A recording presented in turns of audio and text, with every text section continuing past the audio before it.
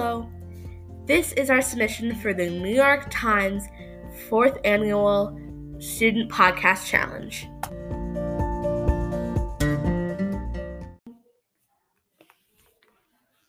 Women's fight for equality through the ages. From Emma Watson's speech, the definition of feminism is the belief that men and women should have equal rights and opportunities. It is the theory of the political, economic, and social equality of the sexes. Feminism isn't about making women strong. Women are already strong. It's about changing the way the world perceives that strength. On our podcast, we will talk about some of the fights that women have had to endure throughout history and some of the current fights we are facing. So, starting on January 23rd, 1849, Elizabeth Blackwell becomes the first woman to graduate from medical school and becomes a doctor in the United States. Then, in 1890, the two women's rights groups merged to form the National American Women's Suffrage Association. And in 1923, the National Women's Party proposed an amendment to the Constitution that prohibited all discrimination on the basis of sex. The so-called Equal Rights Amendment has never been ratified. A next big movement was started in 1910, where some states in the West began to extend the vote to the women for the first time in almost 20 years. Idaho and Utah had given women the right to vote at the end of the 19th century. Then, in 1960, the FDA finally approved the first ever birth control pill so women can decide when and if they want to have children. And on June 23rd, in 1972, the Title I-X of the Education Amendments is signed into law.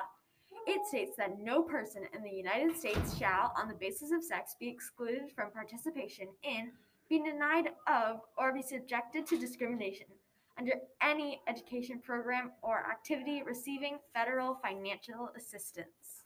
Another step in women's equality was in 1983, where Sally Ride became the first American woman to become an astronaut and fly to space. Then, in 2013, the U.S. government removed the ban on women serving in combat positions in the U.S. military. And now, in 2020 and 2021, France will ban hijabs for women under the age of 18. As people say, this is an amendment to a law that the government introduced to address religious extremism.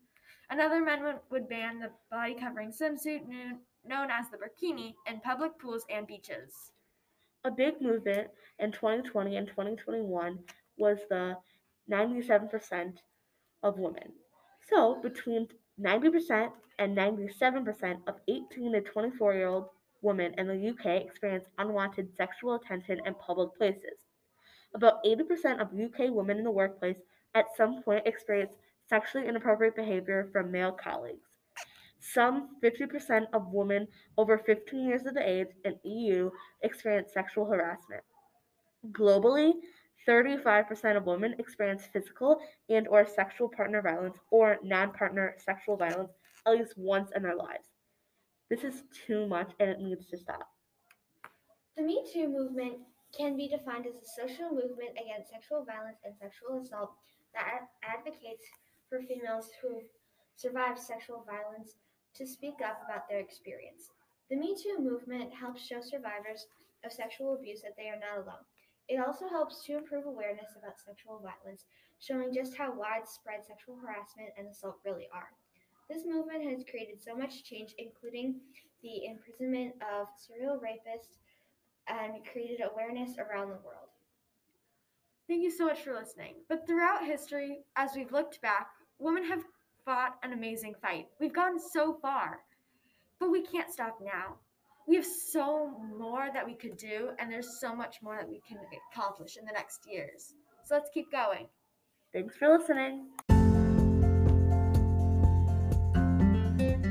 Our sources were NPR and History.com. Thanks!